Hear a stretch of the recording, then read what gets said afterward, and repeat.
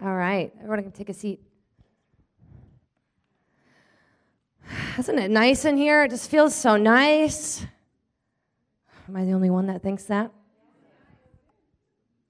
I just feel like singing again, continually singing. Yay. Why not, man? When you're in love, people that are in love, they sing. Do you know that? Right, Dan? He's a singer. Today I'm going to talk about the goodness of God. Woo! Should we read some scripture? I got to stay on point or I'm going to fly off into the heavenlies. Woo! Okay. Maybe I should fly off into the heavenlies. Yeah, we'll just all go together.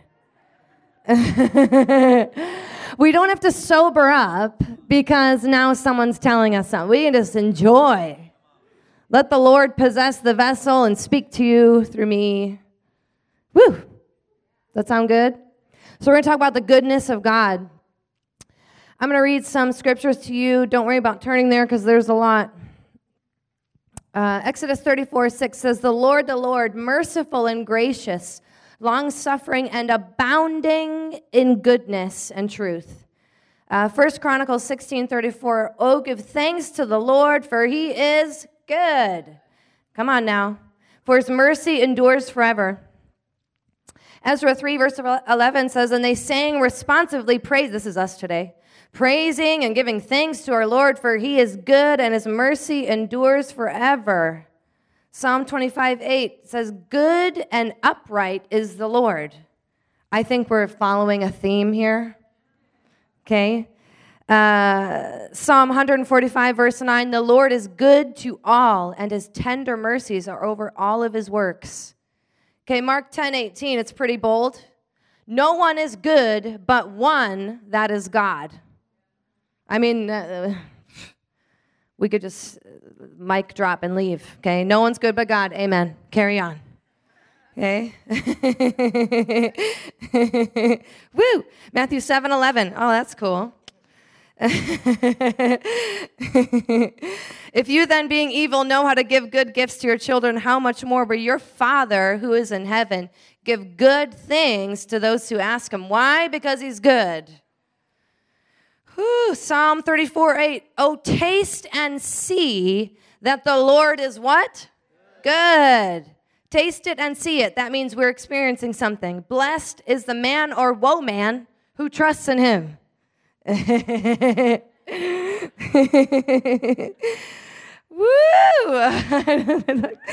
The more I'm reading, the more I'm like getting wrecked by just the word. Okay. Here's the deal. God is good. Right, Kai? And that hasn't changed. He's still good. The goodness of God is still running through the earth right now and in your life, whether you realize it or not. Who? He hasn't changed. Amen?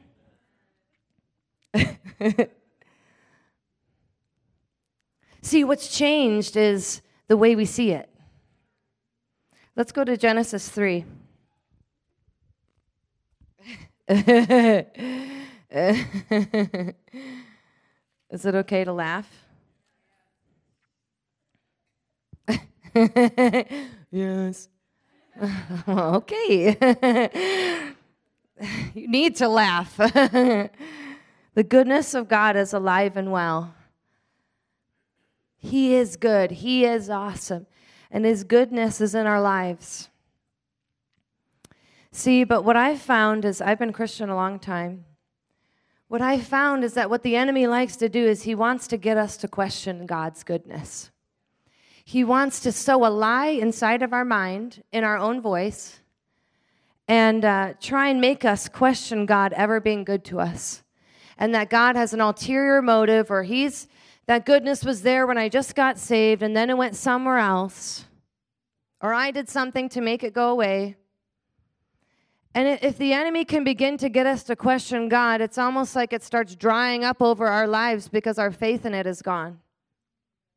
And we see this happen from the beginning of humankind, Genesis 3, verse 1.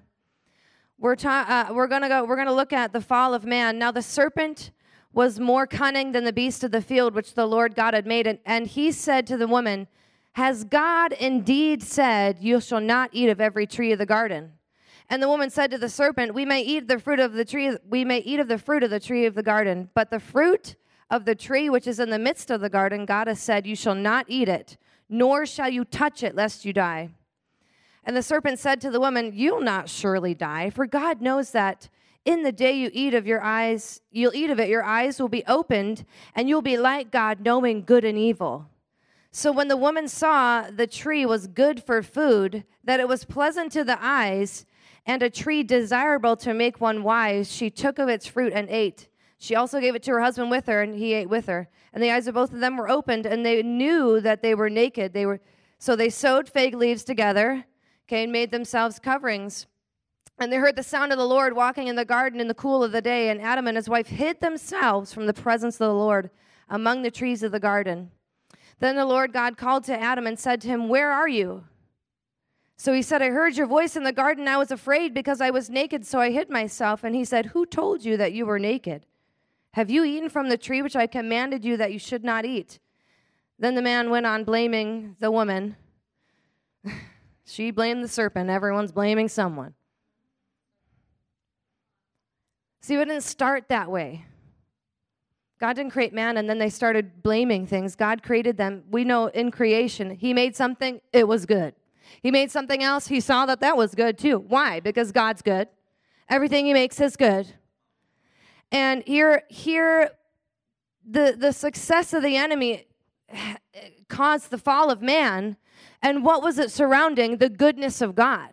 Because what the enemy was saying to Eve was, did God really say you couldn't have that fruit? You know, would God withhold something from you? Because you know your eyes will be opened as soon as you eat it. And her first response was, because, you know, the enemy came and he's like, did God really say? Her first response was strong. It was like, no, this is what God said. This is how we live. It's good. But he pushed it further and was like, well, you know, God's really withholding something from you because you know when you eat it, you'll get better. You'll get more wisdom. Your eyes will be, you'll have understanding of good and evil. Like, you know, so really if you eat it, you'll be better. So what he was saying was, God's withholding something from you from being better. She was strong the first time. The second time the lie came, she gave in. And what happened was separation and fear and hiding. Did you notice that God wasn't like, and in that moment he was repulsed by them and he fled from them? It said, in that moment, after they hid, God came to look for them. His goodness, he's still good in himself, even though they just did that and they questioned his goodness. He still came looking. Where are you, Adam? I hid myself. But if Eve would have remained in the stance of, no, devil, like Jesus accomplished, this is what God said, and he's good. He's good to me. This garden is good. I've had all of his goodness, and I know he wouldn't withhold something that was good for me. And in this day and age, that kind of thing is still happening in our lives. We get to a level in our walk with God, and the enemy comes in. Oh, is God really going to fulfill that prophetic word? Look at all these other people living their lives, living their best life. Okay. Who's really? I don't like that hashtag, man. But the enemy rides in on it, and he's like, because he knows from the beginning of time, he caused all of mankind to fall just by getting Eve to question the goodness of God and then act on it. And we live our lives sometimes in head spins and we're depressed and we hate our lives and we're wondering where God is because somewhere down the line we questioned his goodness and we let it go. But I got good news for you today, amen. He's still good. His goodness is flowing. no matter what hell is trying to tell you. Amen. So we're going to realize, because some of us get taken advantage of because you don't realize the tactic of the enemy. He's trying to get in your mind to question God. Well, if you really were blessed in the goodness of God, lies. We're going to move on. I was like about to just go full force guns to the end of my sermon, but we're not going to do that, okay? But I want to lay a picture for you because sometimes we believe the goodness of God has gone away and it's still there. It's just a lie. We got to reject the lie, believe the truth, and move forward. Amen. Better and better. Hallelujah. Okay, Romans 2, verse 4. Let's go there.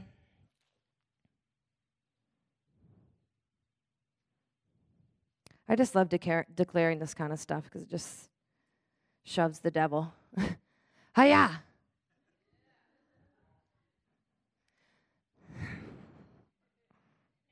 Romans 2, verse 4 says, or do you despise the riches of his goodness? There it is.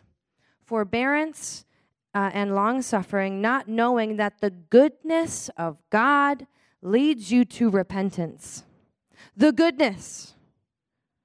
His goodness is so good, it will cause you to want to turn away from the things that are not of him and go towards him. Come on, we want to preach hell, fire, brimstone. You're all going to hell, burn, all this stuff to people.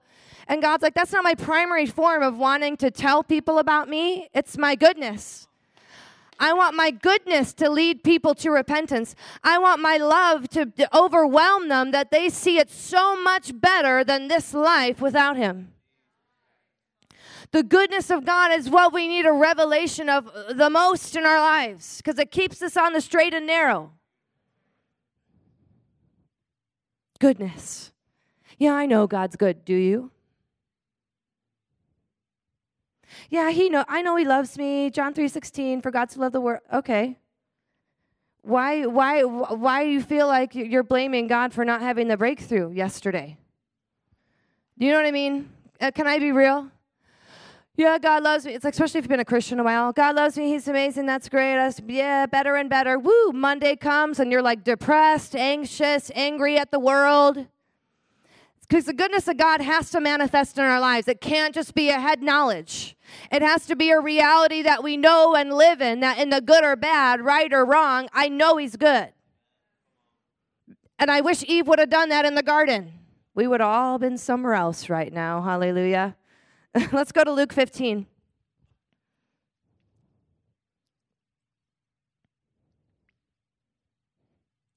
Luke 15 and verse 11. Jesus help me. And he said, a certain man had 2 sons, and the younger of them said to his father, Father, give me the portion of my goods that falls to me. So he divided to them his livelihood. And not many days after, the younger son gathered it all together, and long story short, he partied. Okay? And then, verse 14, when he had spent all he had, there arose a famine in the land, and he began to be in want. Then he went and joined himself to a citizen of that country, and he sent him into the fields to feed the swine. And he would gladly have filled his stomach with the pods that the swine ate, and no one gave him anything. He was starving. Verse 17, but when he came to himself, he said, how many of my father's hired servants have bread enough to spare, and I perish with hunger? I will arise and go to my father and say to him, Father, I've sinned against heaven and before you, and I'm no longer worthy to be called your son.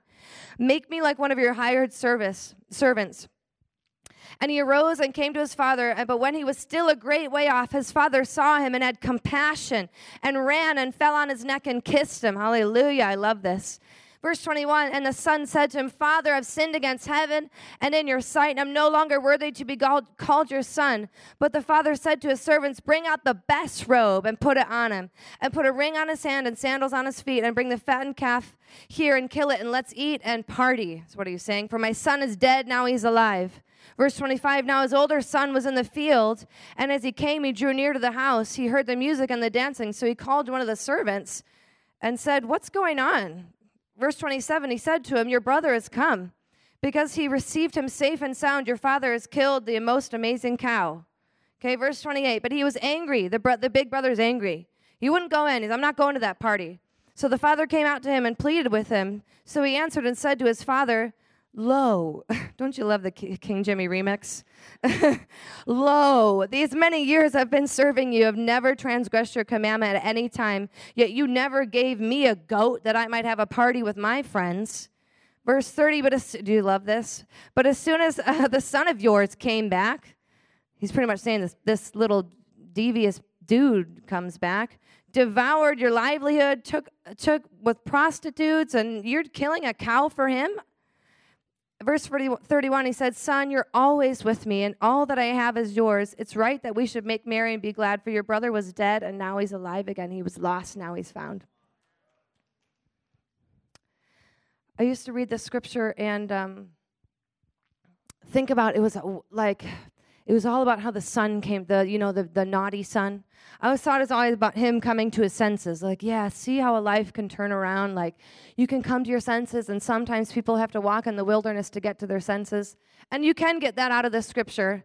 But this week, the Lord showed me that this son, the rebellious son who went and used up all of his inheritance, he came back and he got a revelation of the goodness of God. Wow. You hear the jets? How did he get a revelation? Well, a revelation of the goodness of his dad, because he was sinning, and in all of his sin, he was like starving, wanting to eat pig food, and he suddenly remembered how good his father was. He suddenly remembered how good his father was to his servants and how they could eat everything that they basically wanted. And what brought him back home was the fact that his father was so good that he was willing to go and serve his father because he remembered his goodness. Come on. And we can see the scripture and say it's great and he turned his life around, but really the revelation was the goodness of God on that father. And what happened was he came back, and just like in the garden, the father was looking and came after the son. The goodness of God touches the son. They have a party. It is awesome. And then the older son is mad. Have you ever felt like the older son? Sometimes I have, man. I'm like, how come all these rebellious people have the glory of God? I'm just this faithful person on the side going nowhere. Has anyone felt like that? You're like, I'm the one who needed the season change. It's real. Okay, but the older son, he's mad. I was like, well, I'd probably be mad too. Okay, but what happened was with him is that he'd always been in his father's house. He always had it good. He always had everything made, but he didn't have a revelation of how good his father was to him. He had no revelation. And sometimes in our lives, we're like the older son, and we're looking at everyone else and saying, why is God blessing them? Why is God breaking through for them? Not realizing that your life is filled with the goodness of God already. That older son had an amazing place to live. He had food on his table. He was blessed. And he still had an inheritance ahead of him. He was blessed, but he was mad. And we need to come to a place in our lives where we're like, Jesus, no matter what my life looks like, I'm going to believe that the goodness of God is there for me. Even if I think everyone else is getting more of it than me, I'm going to stand on it and believe it as a truth, because all those scriptures that we just read say so. Okay, if you're dealing with sin in your life, goodness of God, come to me. Goodness of God, lead me to repentance. Goodness of God, help me. This is not a gospel of condemnation. John 3:16 is, for God so loved you. Because he felt so good about you as a person, he gave his son to die for you. It's not a cute story, it's history. And sometimes too in life we're like, well, I just don't feel his goodness. That's nice you're saying that, Bex, but I don't feel any goodness. Okay? We know we don't walk by sight all the time, right? We walk by faith. But it's interesting when it comes to goodness, we all have a different measuring stick of what we think is the goodness of God. Are you with me? Okay, because, I was thinking about this in my kids. Like, Jesus, they're my sons of thunder, but they all love different kinds of things. So if I come home and try and give all three of them the same flavor shake, it will go down. Okay? Because they don't all like the same thing. One likes strawberry, one likes chocolate, and one likes vanilla. or nilla as it used to be, okay? And so to the one that liked the strawberry, oh, the goodness of mommy just walked in the house. Woo! But to the other two that didn't like whatever I got, it's like, oh, mommy, how come I didn't get it? How come they got the best shake? And did you get a shake? Yes, you did. Well, then that's the goodness of God. Well, it wasn't the flavor I wanted, so it's not the goodness. Okay.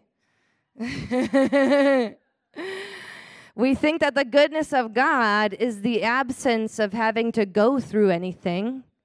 Well, if God was good, nothing would ever be hard. Okay. If God was good, there would be no struggle. And trust me, I know it's hard. I know there's a struggle. It is very real. And I'm not taking away from anyone's struggle or questions with God, but I am here to tell you that God's good in amongst anything you're facing. He's still good. Let's go to Psalm 23.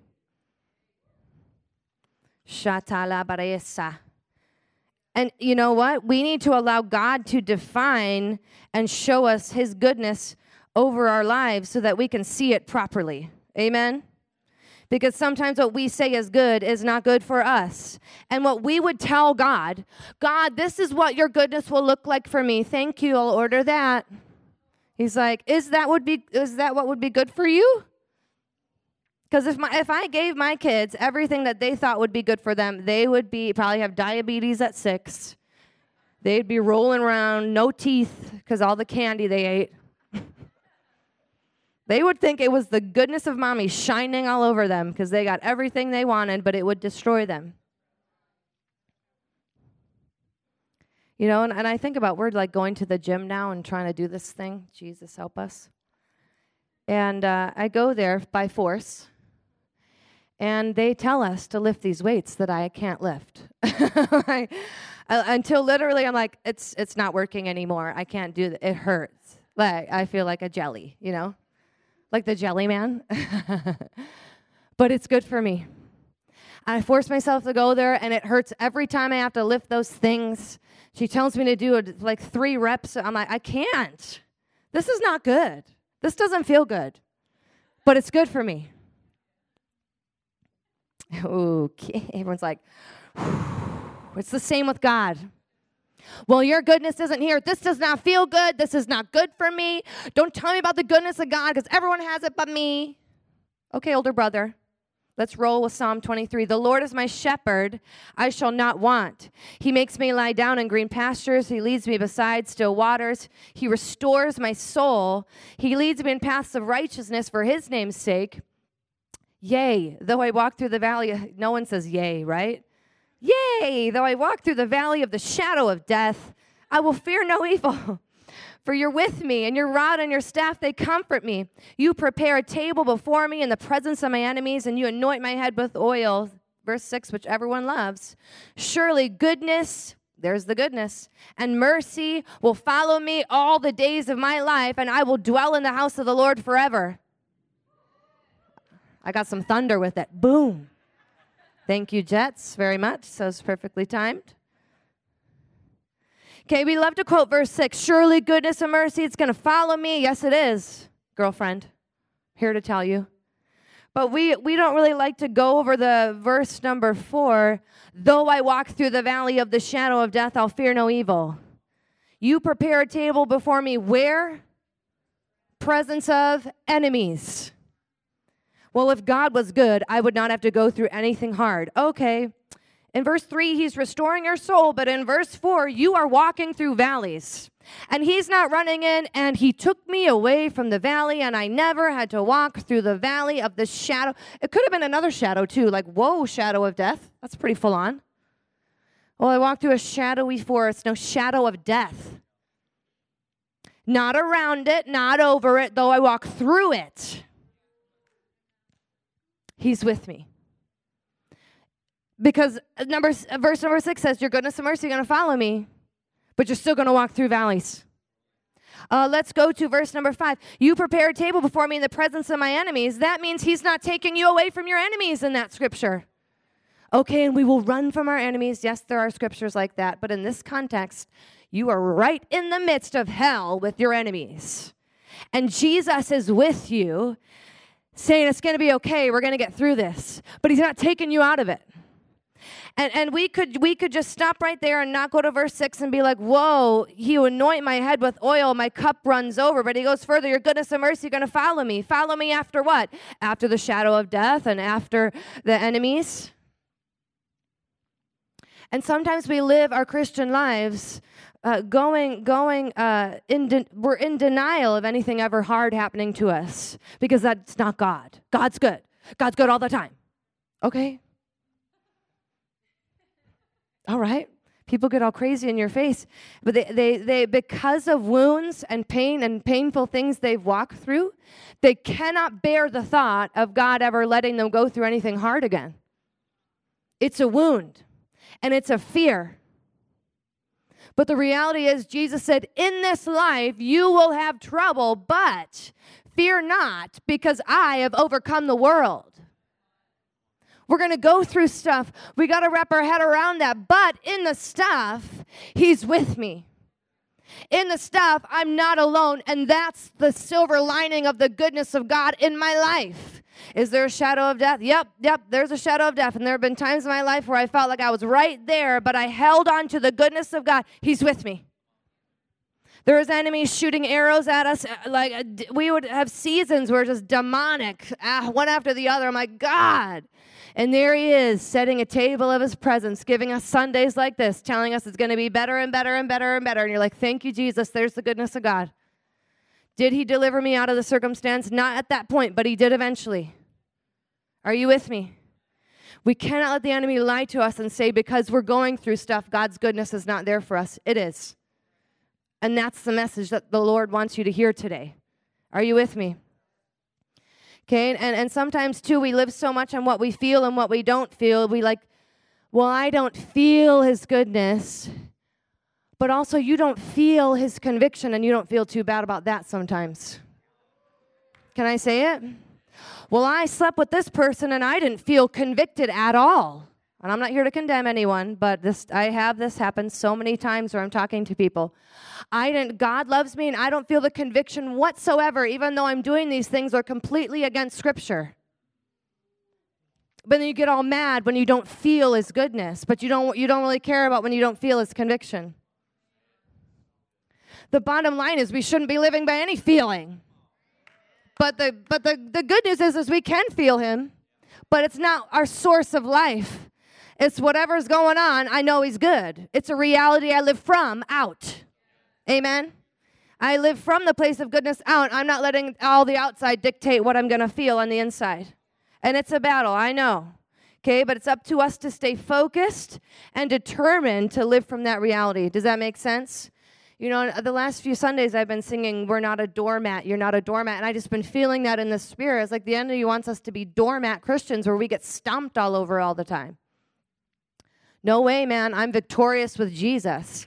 It might feel like I've been stomped on, but the goodness of God is there for me, and my focus is him, not the stuff. Are you with me?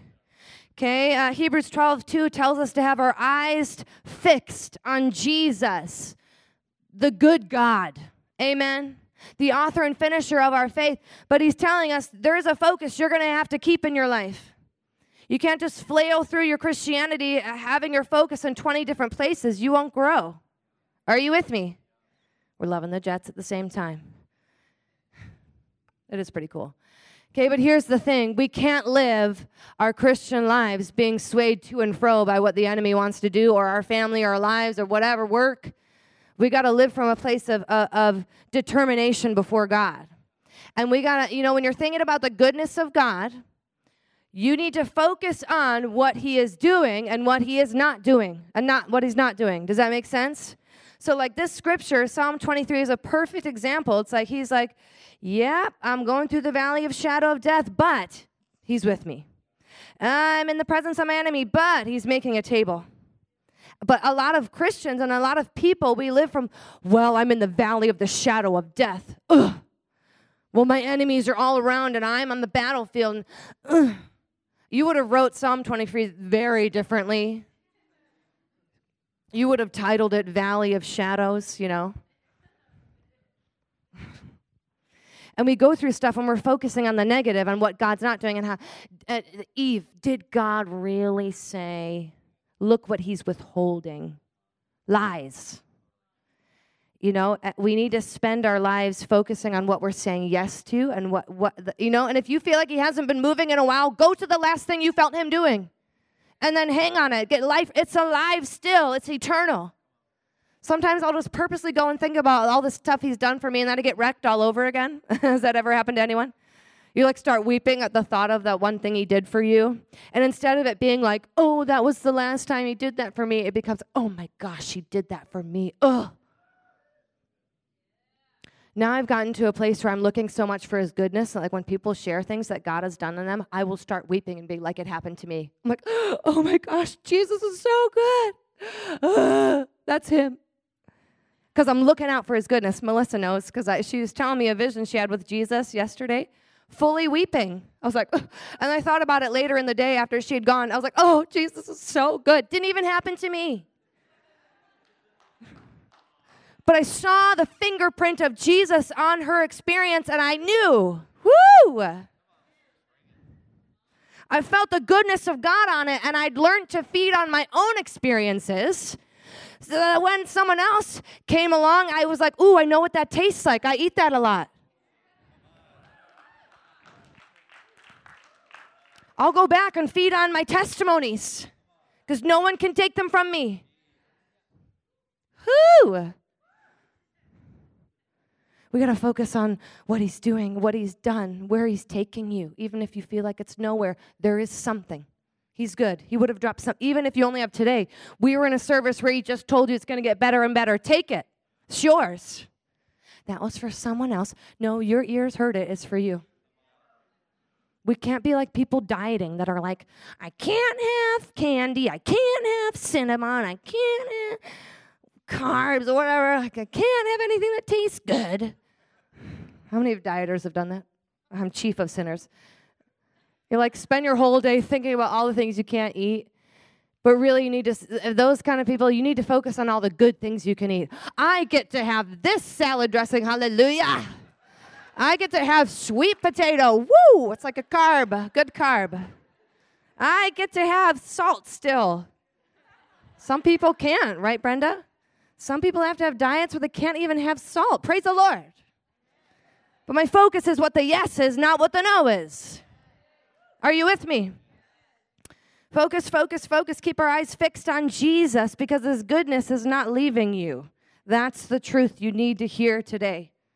Well, what about this thing that happened? What about this? I don't know. I'm sorry. I don't have all the answers. And sometimes we have to get to the point in our lives where we let go. Someone described it to me this week that Christianity or going after Jesus is like monkey bars. You're hanging on, and you got to let go to move forward. Got to let go to move forward. You're just going to hang on those monkey bars going nowhere if you're not going to let go of a hand and reach out for what's ahead of you. And you will go around in circles in your life if you can't learn the art of letting go. I have so many questions for God. I have so many. I'm like, when I get to heaven, I ask him them now, but I'm not hearing any answers yet. So I figure when those big ones, I'm like, but I've learned to let go of what I don't know. And I know in time, he'll show me what I need to know. That's the beauty of walking with God. But if you can't let something go and it becomes your idol that you bow down to in your heart, you'll stay in that place. You won't progress. And you can blame God all you want that he has favorites and he doesn't favor you and where is all the stuff for you. But you've been bowing down to a history. This is for someone. And the enemy is bombarding you like he did Eve. Look what God's withheld from you. Look what he's not doing for you. Look how he's not coming through for you. Look how you're stagnant. You're focused on what he's not instead of what he is. In Acts 16, verse 25 to 26, we see Paul and Silas. They were imprisoned. And that didn't stop them from focusing on the goodness of God. How many of us are in prison right now? No one. Oh, there's a dose of the goodness of God already. Hallelujah. You're like, well. Even in prison, they let their worship arise before God and their thanksgiving. It didn't matter what happened to them. Their focus was his goodness and how great he was, even to the point where, wow, they're so privileged to suffer for him. Half of Christianity today would be like, God, why am I in prison? You're supposed to be all amazing and all awesome. How come I'm here? This isn't the goodness of God. Okay. But is that going to stop you from releasing something to God that you believe he's good? Because they were not any less free in that prison than out of it. And the result of them focusing on the goodness of God was an earthquake came. Whoa, and everyone got their shackles off and they were free. Focus on the goodness of God. Hallelujah. I wonder if that's going to come up on this. Angels, also jets. Let's go to Psalm 27. Is this helping somebody?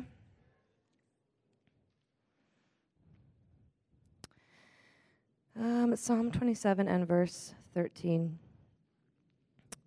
I would have lost heart unless I had believed that I would see the goodness of the Lord in the land of the living. That means there's an opportunity to lose heart. I would have lost heart. It would have been over. But something carried me through.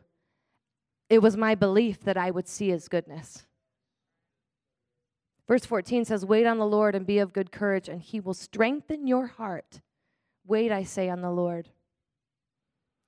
See, what happens is when you start engaging with the goodness of God and believing that he's actually good, and he's good to you, even if you can't see it, it starts becoming a part of your belief system, so much so that you, whoa, hallelujah. I'm sorry, I'm not one of those preachers that can keep going. I'm like, oh, you know.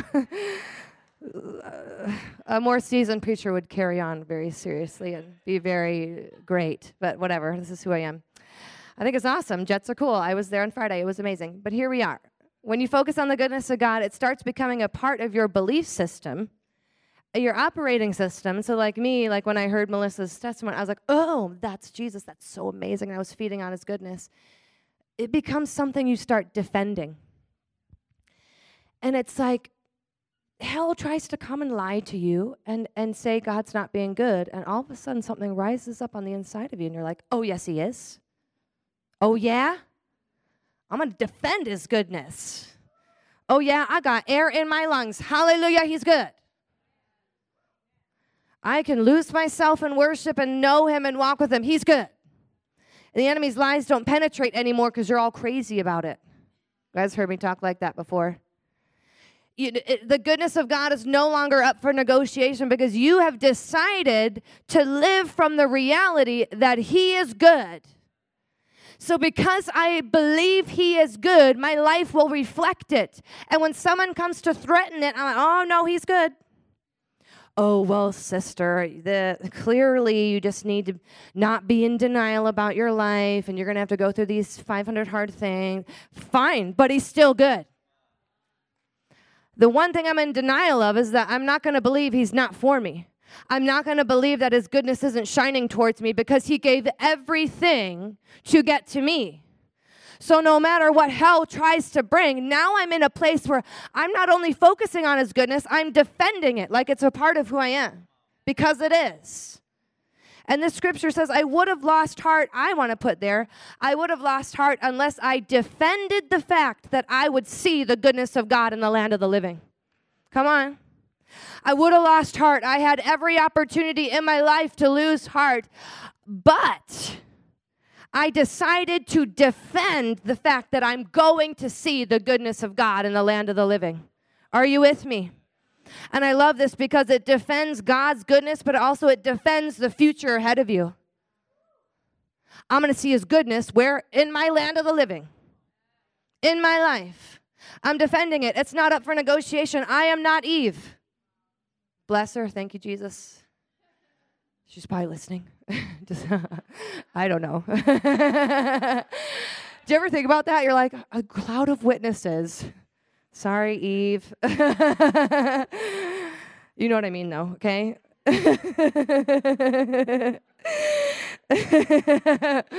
Woo! Is it okay to be yourself? That's who you need to be, your authentic, anointed self. Don't try and be someone else. Woo!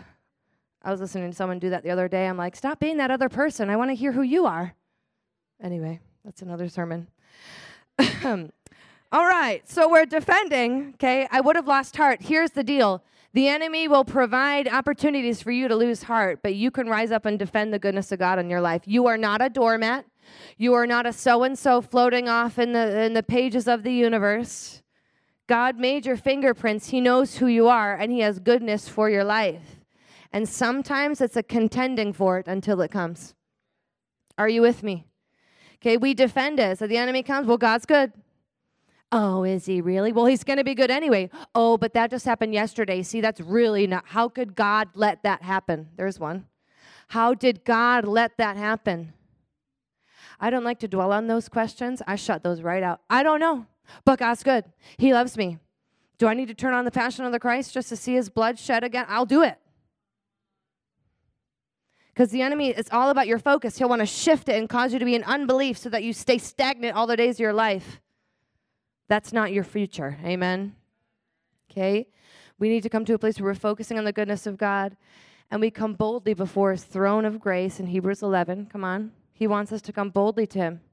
Are you with me?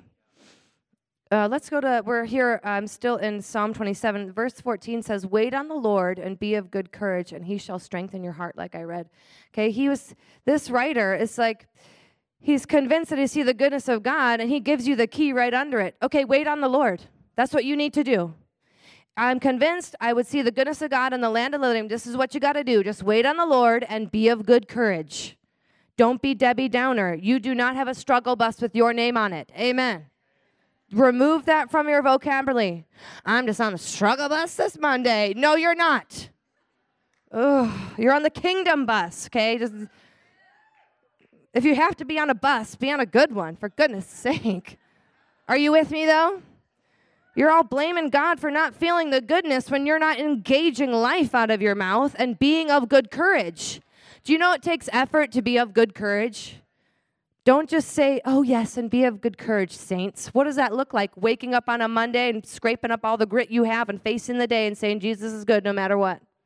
I'm being of good courage. I'm not looking at my circumstances, allowing it to dictate to me what I think about God. I know who he is. He's good. He died for me. He loves me. He's real. Are you with me? Okay, but here's the key. In all the standing and believing in his goodness, you got to wait on him. What does that mean? Spend time with him. One of the number one things I hear from people when I spend time with them and they say, God's not there, I can't feel him, I'm in a desert, can't hear him, he loves everyone else and not me. I'm like, the number one thing I say is, okay, when's the last time you spent time with him and opened up the Word of God? Because this is Jesus. I need these podcasts. I need someone to lay hands on me. You don't understand. I need to explain my whole thing of my life for you to understand. The Holy Spirit searches all things. But this, how you treat this is how you treat Jesus. Oh, I love you better and better. Never read your Bible. I'm not here to condemn anyone. But there might be a disconnect between you and feeling the goodness of God and the fact that you're not spending time with him. Okay, praying with people corporately is not your personal time with God. And sometimes we blame God for all kinds of things. And he's like, I did everything for you. Could just be with me. Because when Jesus died on the cross, the curtain of separation was the first thing that God dealt with. No more separation. Spend time with the Lord, and I guarantee in time you will feel his goodness. You will remember things he's done for you, and the life of God will start breathing into you again. Read the Word. Okay? Don't just pray in tongues for like 15 minutes a day and think you're so, but not be in the Word. Okay, the Bible is Jesus. We got to read it and get it inside of us. Are you with me? Well, I can't feel as good. He gave a whole load of goodness right here. Eat it. Are you with me? Okay, spend time with God. Exodus 33 and verse 17 is when Moses was having his encounter with God. And God said to him, you're the person who my grace is on, and I know you by name. I read that and I was like, we can know God by name. He could know us by name. That's a close relationship. And if we will invest in spending time with God, I guarantee your questions about his goodness will fizzle out because you'll start seeing it for yourself. And we know, too, in that same experience that Moses had with God, Moses was so close to God. He's like, I want to see your glory. Show me all that you are, God. I want everything that you are. And what was his response? I'm going to show you my goodness. The result of intimacy with God is eyes being open to his goodness. God could have showed his glory, but he chose to say, my goodness. That's what you need to see, Moses. You need to see it. And all of us in this room need to see his goodness. Amen. And we need to contend for it and defend it, even if all hell is looking like it's breaking loose. There has to be a crazy inside of you. Hear me. I mean, no disrespect, but it's the stance like, oh yeah, doesn't matter. He's good. I love him. He loves me. I'm going to know. He knows me by name. I'm going to know him better than I've ever known him, and my life is getting better and better. And then you start relaying scripture, and you wait on the Lord, and you spend time with him. One of the best things that you can do in your life is learn to hear the voice of God for yourself. Christianity is not a codependence on a preacher or a leader. It's a dependence on him. Otherwise, we don't need a Jesus to die on a cross if we're still going to go through a priest, go through a man. We need to learn how to grow up in our Christianity and go in the secret place and face God on a daily basis or whenever you can. Some of us, you just can't get there daily, but there is time in your week where you can give to him. Do it. I always say this, I want to spend my life face to face with him now so that when I die and face him, I say, hey, I just saw you the other day, Jesus. Is that how tall you are? You know, whatever. I want to be so close to him because that's what he died for me to have. And we're going to have communion today. I know we've gone over 15 minutes, but that's cool. We want to live our lives in his goodness and understanding that he loves us and he gave everything for us. And it's something we can live from. Amen? We need to cultivate. We need to be taking up what's been given to us, his name, his blood, his spirit, his word, and let it become the encouragement that we need. God, I need another word. Yes, I have a lot of words for you. There's a lot. Go ahead. I've spoken already. Go and see what I said. God's not speaking to me. His goodness is, yeah, it's right here. Are you with me? Is this helping somebody? I want to encourage you to engage with God and let the lies of hell diminish. No, he's good no matter what. And I believe that the future of my life is filled with goodness. Whether it's hard or not, he's with me. That's good. And sometimes we need to pray prayers of, God, help me to see your goodness in everything. Help me not to see like I'm like on the diet and everything I can't eat. Let me see everything I can do with you. Let me see everything I'm going to do. Let me scale the mountains, walk on the seas, stand on your shoulders, right? And be happy as a lover of Jesus walking with him. We don't want to be doormat Christians. Are you with me? And some of you might not even be saved today, and we're going to have an opportunity. Can I have Mace come on up? We're going to have communion right now, but I wanted to share this message about the goodness of God before we did that because you need to understand that his face is shining towards you and that he loves you and that his goodness is not up for discussion of whether he's going to give it to you or not. It's there. We want to be like the prodigal son that said, I remember how good my father was. I'm going to go back to him. I'm going to, and some of you might actually need to repent to the Lord and say, Lord, I'm sorry. I actually have believed that you weren't good in my life. Like, I believed that all these things equaled what you thought of me. So what we're going to do right now is we're going to have a time where we have communion, but before we come up, and you guys just come up as you want. I'm not going to do the row by row. But before you come up, I want you to just search your heart before God. Say, Lord, have there been times where I doubted your goodness? I'm sorry. Or Lord, I'm coming back to those things I know you did for me, your promises. Thank you for those. I'm just going to remember them again by choice. Thank you for what you've done. And I thank you that even in the valley, you're with me. In the presence of my enemies, you're there anointing me. And I thank you, God, that we just, I'll start praying. Lord, even right now, we believe that your goodness and mercy is going to follow us. And it won't even be, oh, I have to look for it. It'll be, I'm so positioned and living from a place of knowing you're good that I just start seeing it everywhere. I pray your goodness a sense of your goodness would just flow over all of us right now, God. And I pray that you would reveal where you've been good. Show us again, God.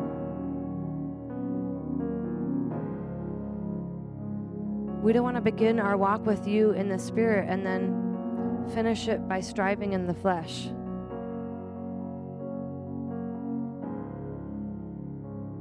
Trying to get our own goodness, trying to climb the ladders of our own lives instead of receiving what you already gave us. And I just declare, God, your goodness over all of us right now.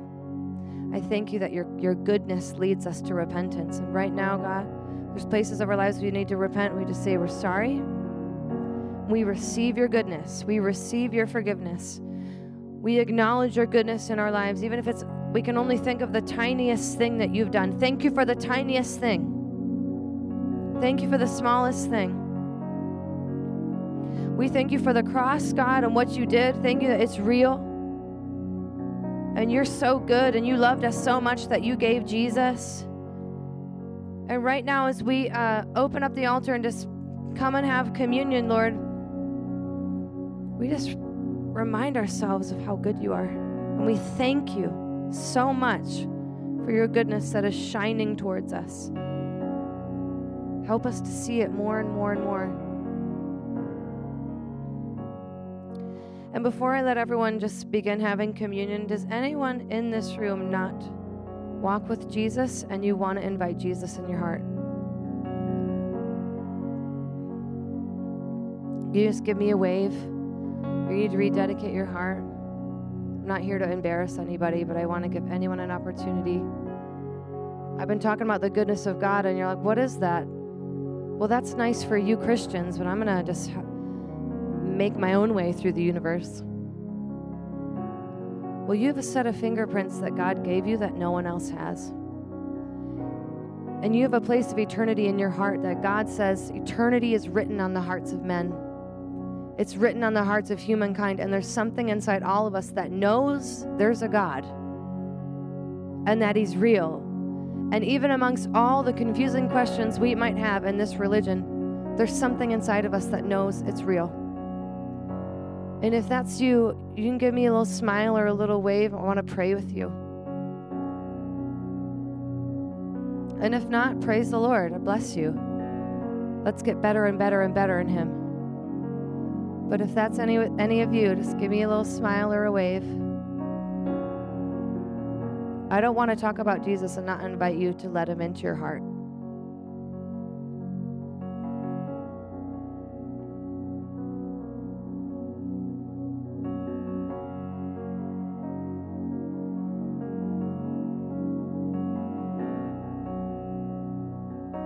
Okay, we're going to pray.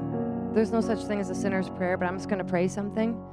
And if you want to rededicate your heart, or if you want to give your life to Jesus, I want you to just repeat the prayer after me in your heart. And some of you, I don't know about you, but I always like rededicating my heart to God like every 5 minutes. I'm like, I'll give it all to you, yes.